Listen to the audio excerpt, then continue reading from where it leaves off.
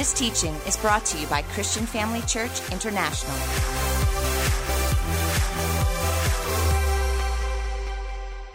Well, praise the Lord, family. Are you ready for the Word of God? Those of you online, are you ready for the Word of God? I can also hear them. Praise the Lord. Won't you stand, everybody? We're going to open in prayer. And while you're doing that this evening, I want to take this opportunity and thank Apostle Theo and Dr. Bev for this wonderful privilege and honor to be able to minister the Word of God with you this evening. So let us bow our heads and pray tonight. Heavenly Father, as always, we remember that without you we can do nothing. So we come tonight to receive from you from heaven. And Lord, this is your church. These are your people. And my prayer is that every ear is open to hear, every heart is ready to receive, and every life will change as a result of your words. I do not trust in my own ability, but totally depend upon you. And so, Father, in advance, I give you alone all the praise, the honor, and glory for what you're about to accomplish. In Jesus' wonderful name, and everybody that loves the Lord says, Amen. Well, you may be seated, and as you are doing that, family, I want to encourage you to get a pen, get a notepad, following your Bibles, or use our church app. If you go to the Christian Family Church app, go right to the bottom on the left, you'll see there's some notes, and you can follow and make notes as you go along there. Praise God. Well, as you know, we are continuing with our next part on the book of James. Hasn't this series been amazing? I mean, I've really loved it. I don't know about you, but it's been so awesome just to receive all these nuggets each and every week. You remember when I ministered last, I mentioned to you that the book of James is like the Proverbs of the New Testament. That's what it is, just full of powerful nuggets. So we're going to continue with that this evening. And tonight, we are going to be focusing on finding God's will. Who wants God's will? We all do. Amen. Praise the Lord. Well, family, I want to ask you a question. How many of you have ever wondered, those watching online, those in person, have ever wondered, what is God's will for my life? Have you ever sat back and just wondered that? What is God's will? What is God's will for my family? What is God's will for study? What is God's will for me in the house of God? Amen. Have you ever thought about that? Just pondered on that? Maybe your question is, what do I do with my life? There are so many people that have that question. Hey, man, I don't know what to do with my life. You know, this world has changed a lot in the last 12 months. Amen. And it seems to be changing rapidly all the time. But yet, in such a changing world, we can have a sure foundation in God's will. Amen. And so this evening, we're going to look at that. As we study God's will for our life, you're going to see that it really falls into two areas or two pieces. And we must all understand that God has a purpose for everybody. Every person in this room, in the other venues, every person online, God has a purpose for your life. You're not here by accident. And you will see, as we look at these two ways, how that works in your life. And then we're going to hear what James has to say about it. So the first one, or the first piece of these two wills for your life, is what we call the life-defining purpose. What is your life-defining purpose? That's the main thing. What is that main thing that I'm supposed to be doing? Well, I suppose the best way to describe it is to say to this, what would they be saying about you at your funeral? The thing that they would say about you at your funeral, that's probably the best way to say that was your life-defining purpose, the thing that they said at your funeral. If you read through the Bible and you read the story of Esther, who remembers the story of Esther? If they were to speak about Esther, they would say that at the end of her life-defining purpose was that she saved her people. She saved a nation. That was her life-defining purpose. How many of you have heard the name William Wallace? How many of you remember the movie Braveheart? Freedom. Remember that? Remember they painted their faces and they went out there and fought the English? How many of you remember that movie? Well, what was he known for? You see, William Wallace, his defining moment was when he won the battle at Stirling Bridge against the British. That's the thing he'll be remembered for. You know, yeah, they went out there, the odds were against them, but they won, and he'll be remembered for that. And you know, family, sometimes your life-defining purposes aren't appreciated until later in your life. They really only aren't discovered, perhaps, until later in your life. If I was to say the name to you, Mordecai Ham, how many of you even know who Mordecai Ham is? I'm sure some of you do. But some of you say, hey, I've never heard that name. Well, family, Mordecai Ham was the man who was preaching the night that Billy Graham got saved. That's who Mordecai Ham was. Mordecai Ham was the man who led Billy Graham to the Lord. And even in my early years as a believer, I didn't know that. I only came to find that out later. I knew who Billy Graham was. Once while walking through America, we were going through Hollywood, and I saw his star on the where all the famous stars are. There's Billy Graham. He's got his name right there in Hollywood. I didn't even know back then that Mordecai Ham played that amazing role in his life. And you know that Billy Graham has led multitudes to the Lord. But yet, it wasn't until later that people really discovered the role that Mordecai Ham played. And often, family, your defining purpose will sneak up on you. It grows sometimes out of a crisis. If you think about that, something happens, it's not great. God gives you favor right in the middle of it. You step in, God multiplies your effectiveness, and you become known for that thing. A great example is David, King David. You know the story about David? I mean, he gets told to go and see his brothers. They're at war. He wasn't thinking about war. He wasn't thinking about fighting. There's nowhere when you read his story that he had all his equipment with him. He arrived there just to bring his brothers food. There was a crisis. There was a crisis. God's army were being challenged by the Philistines.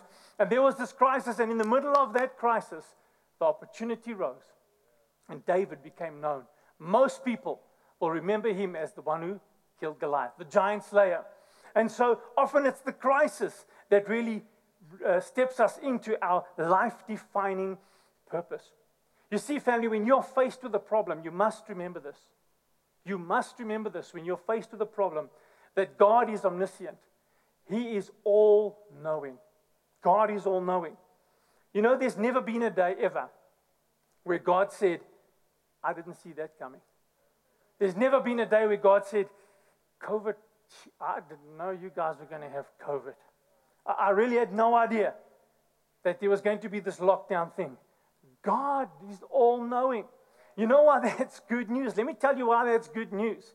While it may be a surprise to you, family, the challenge is not a surprise to God.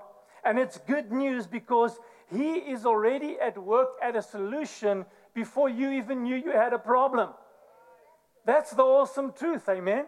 And that's why God is going to always make sure if you will seek His face and stay in the middle of His will, He will take care of you. And so, family, sometimes the crisis or the problem is the very thing God uses to be your life-defining purpose. Never look at a challenge and think, I am done. Look at a challenge and say, I'm excited for what God's about to do. Because that might be the very thing that catapults you into your life-defining purpose. Amen. And so then the second piece, that was just the first piece. The second piece of God's will is that there is your life-encompassing purpose. Now, we spoke about your life-defining one, but you have the life-encompassing purpose. That's what you are doing all the time, every day. It's not the main thing, but it's the everyday thing. And we read about that in Acts 17:26. If you have your Bibles, turn there with me. Acts 17:26. I want to read this to you out of the NIV, and it says this. From one man, God made every nation of men, that they should inhabit the whole earth.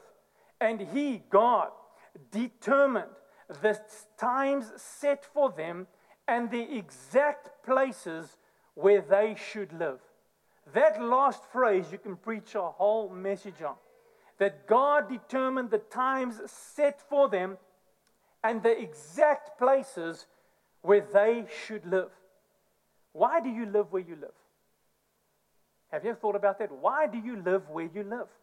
Why were you born now and not 200 years ago? I believe that that's the will of God. You see, family, there's a purpose for you to be alive today. And that's to live out the purposes of God. It's not just the one big thing.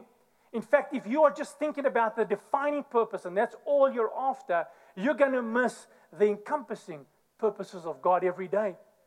And you're going to be looking out for what is this one big thing I'm supposed to be doing? What is it? Where's my Goliath that's going to change my life? And then you miss out in the everyday will of God. And we've got to be careful about that. You see, your one big thing, if you just focus on it, could cause you to miss the everyday purposes of God. And so tonight, we're going to look at 3 things that you can do every day to fulfill the life-encompassing will of God. And here's the key. As you are doing that, as you are fulfilling the life-encompassing will of God, then that'll lead you to the defining will of God. The everyday steps that you are doing to stay in the will of God will lead you to that one big thing. What happens if David said to his dad, I'm not going. You want me to take food to my brothers? I'm not going. I'm not up to this. I'm just going to chill with the sheep. It's like a year, I'm not going to go. If he never went, he would never slay Goliath. We'd never have heard of David again.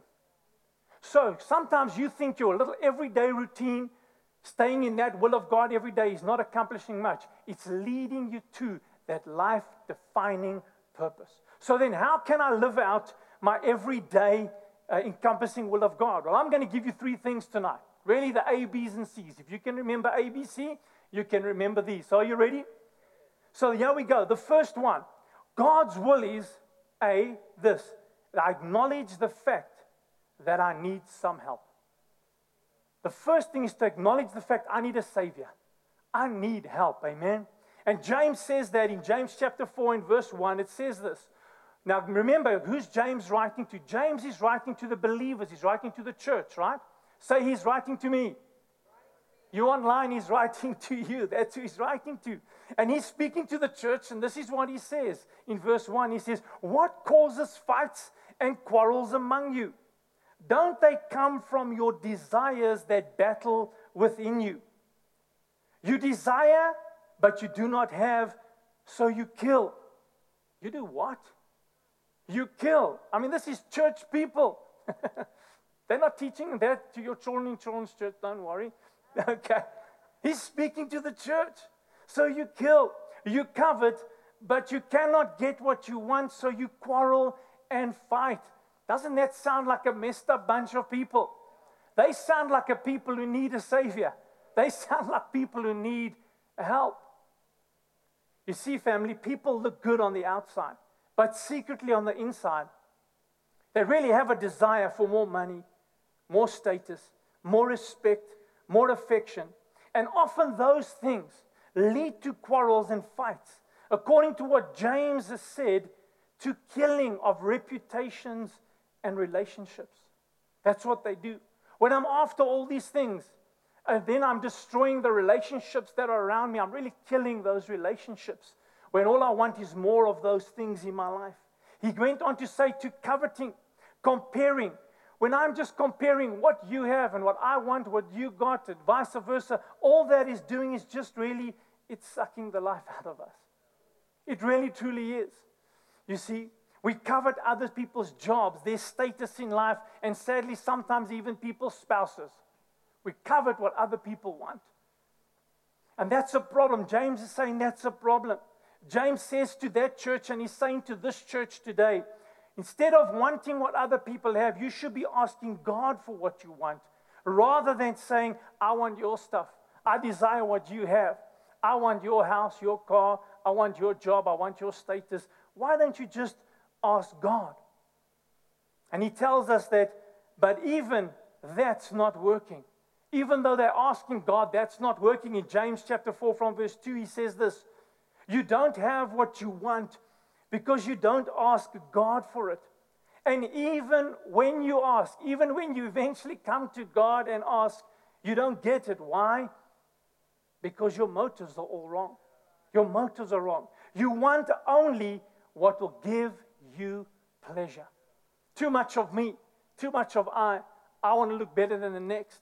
And that's the challenge, and that's what James is saying to us. You see, the problem is, family, that people are in love with the wrong things.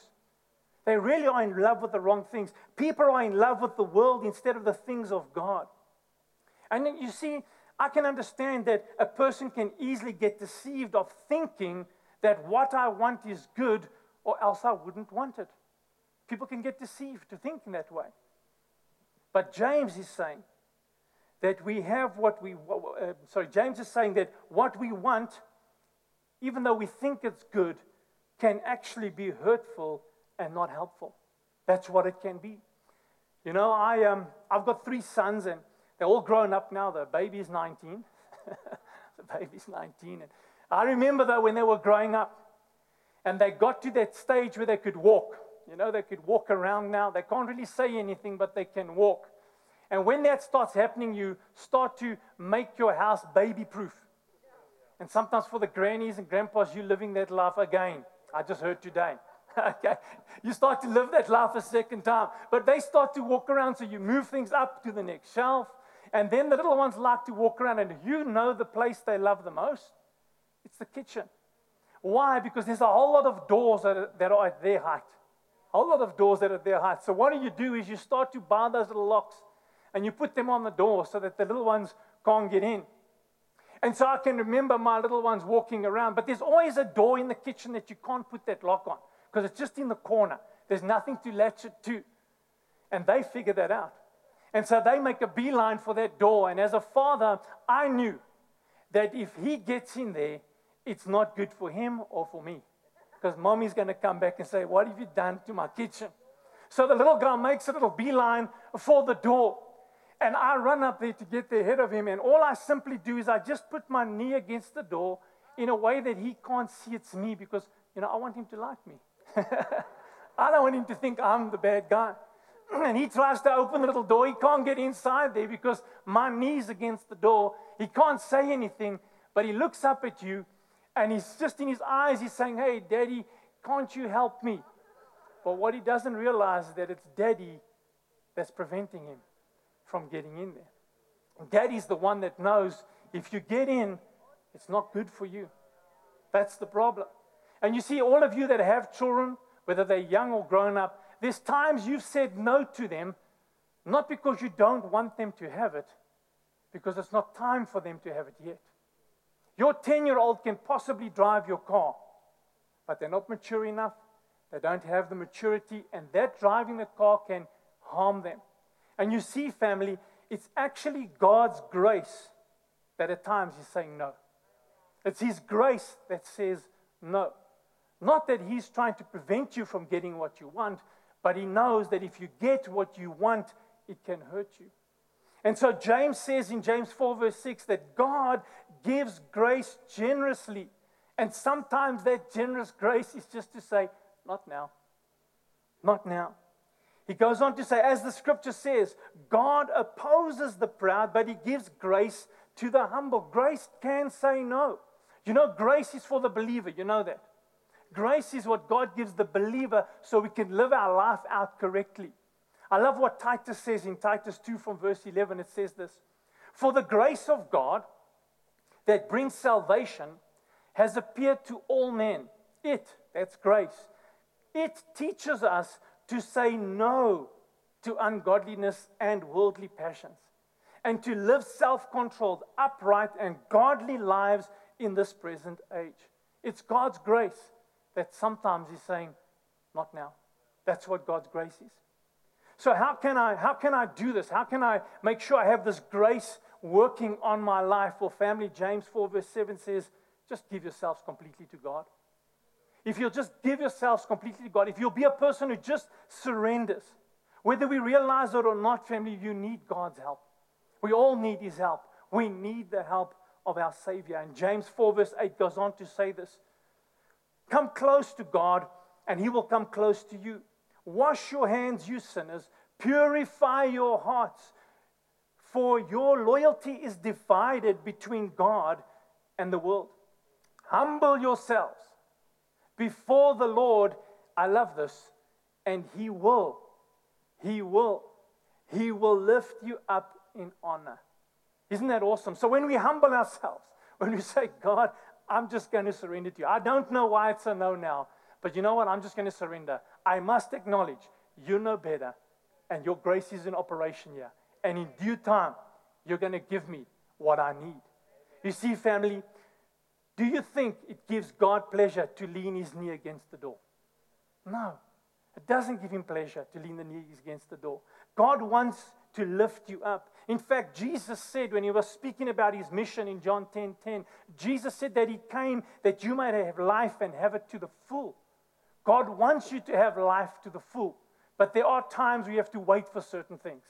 They just take time. And so that happens, family, when we humble ourselves. So as we can see, God's will is that we, number one, acknowledge that we need help and we need a Savior. The second thing, to always remain in God's will every day, number two, or B as you might call it, is to believe the best about everyone you meet. Believe the best about everyone you meet every day. Every day. There are three main reasons. If you will do this, if you will believe the best in everyone you meet, then the first thing is that we need to find out or come to realize that it's not our responsibility to judge others. It's not our responsibility. If I want to remain in God's will, it's not my responsibility to judge others. Listen to the statement. Stress is the inevitable result when you take responsibility for something you have no authority in. Let me repeat that again. Stress is the inevitable result when you take responsibility for something you have no authority in. You see, family, in life it's like that. When you take responsibility for things you don't have authority for, it's going to cause you stress. It's just going to cause you stress. So don't judge people because you don't have the authority to do so. You see? And for most part, you don't have that responsibility or the authority to judge other people. There are some exceptions. If you're a judge for a career, then that's your job. If you're part of a disciplinary committee or team, that's your job. If you're a parent, that's your job. But other than that, that's about it. There's no other place for us. We are not supposed to do that, you see. James 4:11 says this, don't speak evil against each other. Dear brothers and sisters, God alone, who gives the law, is the judge. He alone has the power to save or to destroy. So, what right do you have to judge your neighbor? What right do you have to judge your neighbor? You know, church, God has the responsibility to love, and you know He can do that better than anybody, right? He has the responsibility to correct and to guide and to discipline because He is the most faithful and honorable of all. He will never get that wrong. But we have the responsibility just to love everybody. Isn't that the best job in the world? We have the best job in the world, just to love everybody. The Bible says, it says that owe nothing to no man but to love them. That's our job, just to love people. It's not our job to judge them. And so rather than assume the authority of a judge, it's usually better and best to leave the judging to God. And here's another reason why it's best to leave the judging to God. And that's when you judge others, you are wrong most of the time. When you judge others, you are wrong most of the time. You see, family, somebody might walk past you and not greet you. They might come across like they're a bit aloof or rude. They might really just ignore you when you speak to them. And straight away we start to judge them for what they're doing. But the truth is, you don't know what they're going through. Maybe they just got bad news that day. Perhaps maybe they have got pressure on them to finish a task and their mind is so consumed about the work they have to do. And we so easily judge them, not realizing what they are going through. And so we must learn not to judge them at all because we're going to be wrong most of the time. Listen to what 1 Corinthians 4 verse 5 says. From the Message translation, it says this. So don't get ahead of the master and jump to conclusions with your judgments before all the evidence is in. Before all the evidence is in. When will all the evidence be in? Well, the next portion of that verse is when Jesus comes. So, for the rest of the time until He returns, it's not our job. The evidence will all be in when Jesus comes. So until then, don't judge. Just leave it, and God will take care of that. And here's another good reason to believe the best of others, is that when you believe the best, it allows you to engage the law of reciprocity. The law of reciprocity. Say that with me, reciprocity. No, okay, don't worry about it. Okay. It allows you to engage the law of reciprocity. You know, social psychologists say this. When somebody does something nice for you, you will have a deep-rooted desire and urge to do something nice in return. It's a fact. They say it was a fact. Now, if you've been into a building with multiple doors, you go into a building and they've got several doors, and as you're about to get there and this other person arrives at the same time, you open the door for them. They say that that person is going to try outdo you and open any other doors that you might be going through. It's just a fact. That's called the law of reciprocity. Jesus said it this way. This is the way Jesus said it. In Luke 6, verse 37, he says this: do not judge others, and you will not be judged. Do not condemn others, or it will come back against you. Forgive others, and you will be forgiven. Give, and you will receive.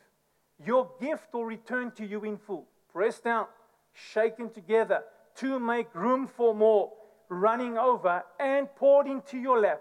The amount you give will determine the amount you get back. Now, I know we often use that verse when we receive the offering, and that's the right place for it as well. But yeah, Jesus is really telling us what you do for others will come back to you. That's really what he's telling us. What you do for others will come back to you. So, if I'm going to make sure that I'm not going to judge anybody, I'm going to think the best of them, if I will do that, the law of reciprocity will start to work for me. It will start to work for you. Amen. So as we look at this, God's will is that number one, A, we acknowledge the fact that we need help, we need a Savior. B, that we think and believe the best for every person that we meet. And when we do that, it's not our responsibility to judge others. And we believe the best in them, which engages the law of reciprocity. And this leads us to the third one. If I want to always remain in God's will every day of my life, the third thing I must remember is the A, B's, and C's. C is to consult with God before you do anything. Consult with God before you do anything. How many of you made a decision because something looked good? Maybe you invested, maybe you bought a property, maybe you decided to I don't know, buy a timeshare, whatever it is, and you made the decision because it looked good, and then a few months later or a year later you thought, gee, if I had just not done that. Anybody been there? I know I've been there. I know I've made a decision because something looked right. It just looked right, and I made the decision, and I regretted it later because it was the wrong decision. Well, let me give you an example of somebody who did something like that. Has anybody heard of the name of a person called Ronald Wayne? Anybody heard of Ronald Wayne? Well, Ronald Wayne was the co-founder of Apple. Now, you might not know that because everybody thinks that the founder of Apple were Steve Jobs and Steve Wozniak, and they were. But Ronald Wayne was one of them also right in the beginning. And Ronald Wayne, in the beginning, invested $1,500 to get 10% share of Apple. That's what he did. He made that investment with them when they started off. But you see, Ronald got a little bit nervous because Steve Jobs, if you read his life story, he was a little bit of a visionary maniac. That's what he was. And so Ronald thought, listen, I could lose my money here. And a few weeks later, he sold his 10% shares for $2,300, and which netted him $800. Netted him $800 profit just a few weeks later. If Ronald Wayne had waited to today, his $1,500 investment would be worth $50 billion US dollars. $50 billion US dollars. That's a bad decision.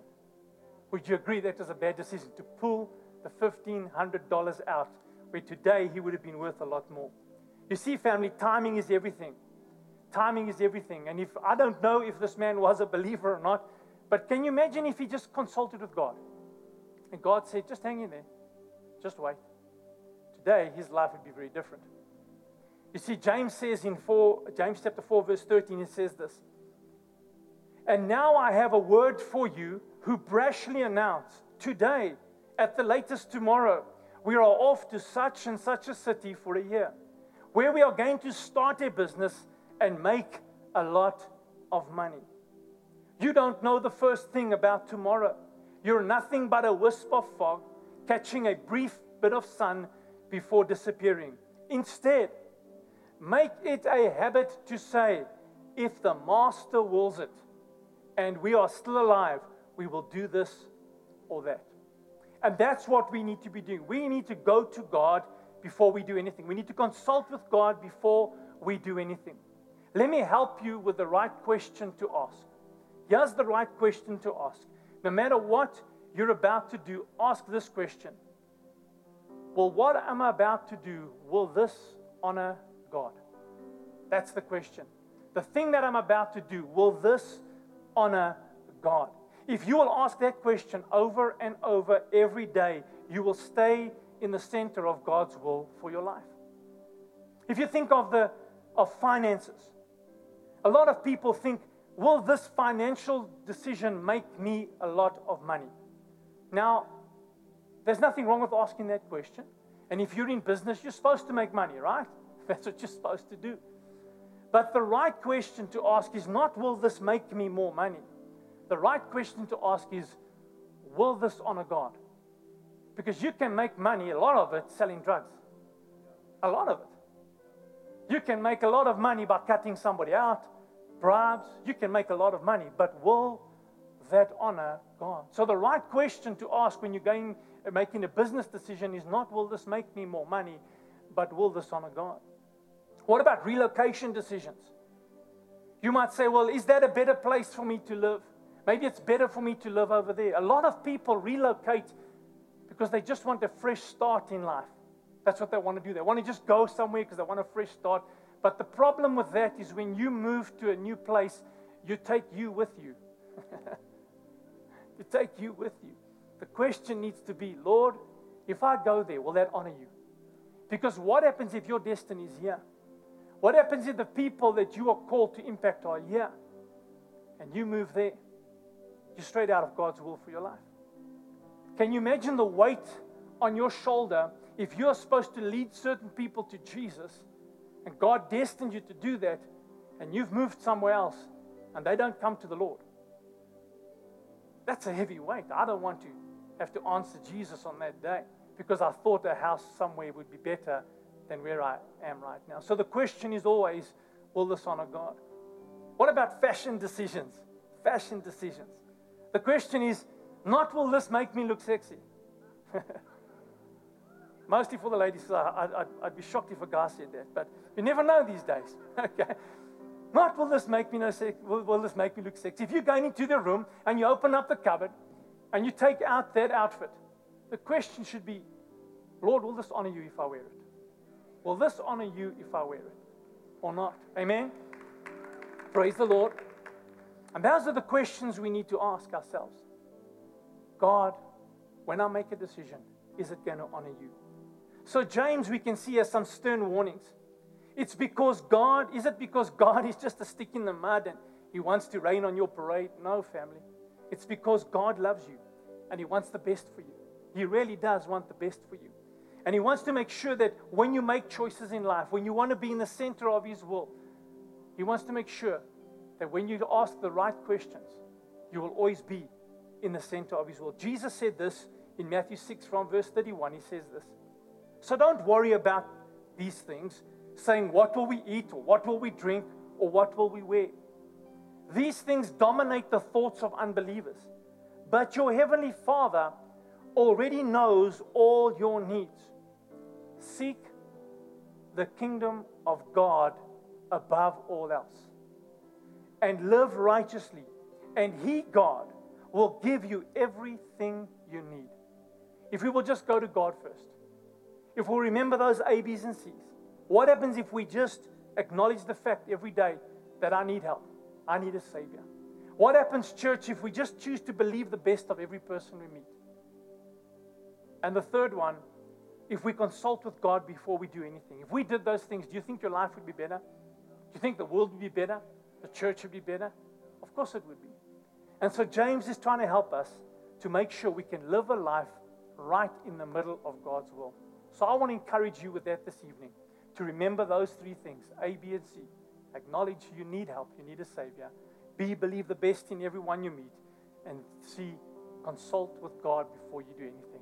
Amen. I hope that encourages you and helps you this evening. Praise the Lord. God bless you. Well, family, we've come to the most important part of the service. And that's to ask all of you this evening that are here and those that are online, are you in the will of God regarding your relationship with Him? Are you in right standing with God? I want to give you an opportunity to know today that you are.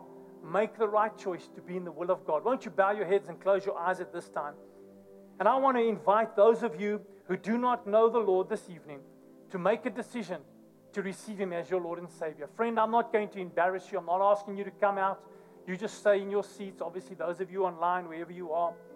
I simply want to pray a simple prayer with you.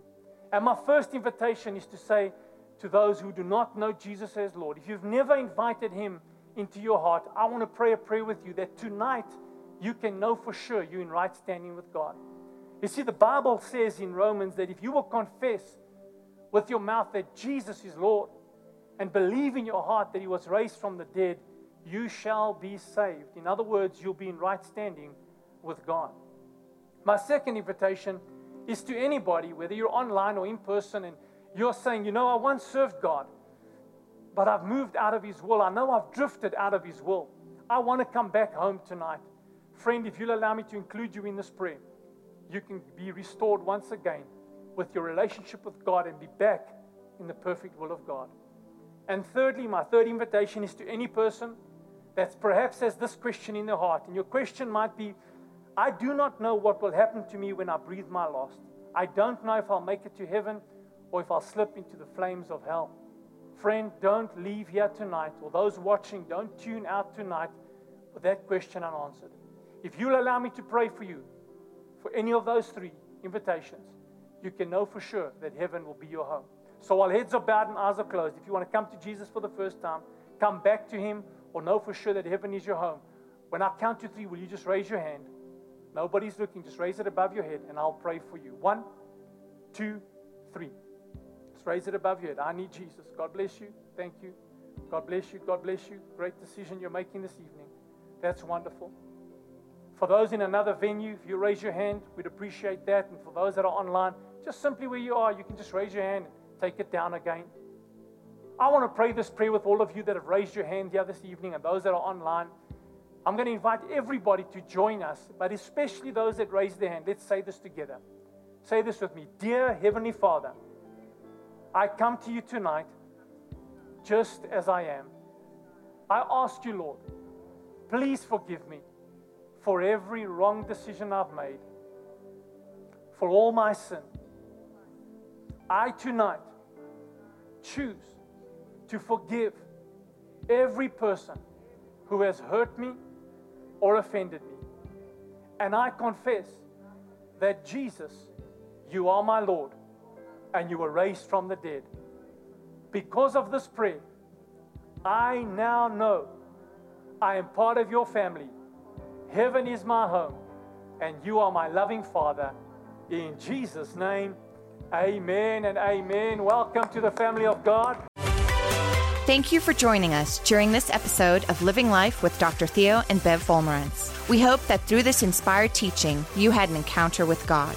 If you enjoy the teaching ministry of Apostle Theo and Dr. Bev Wolmarans and would like to enjoy more resources, we hope you will visit our website at www.christianfamilychurch.co.za, or for our American listeners, www.christianfamilychurchsa.com.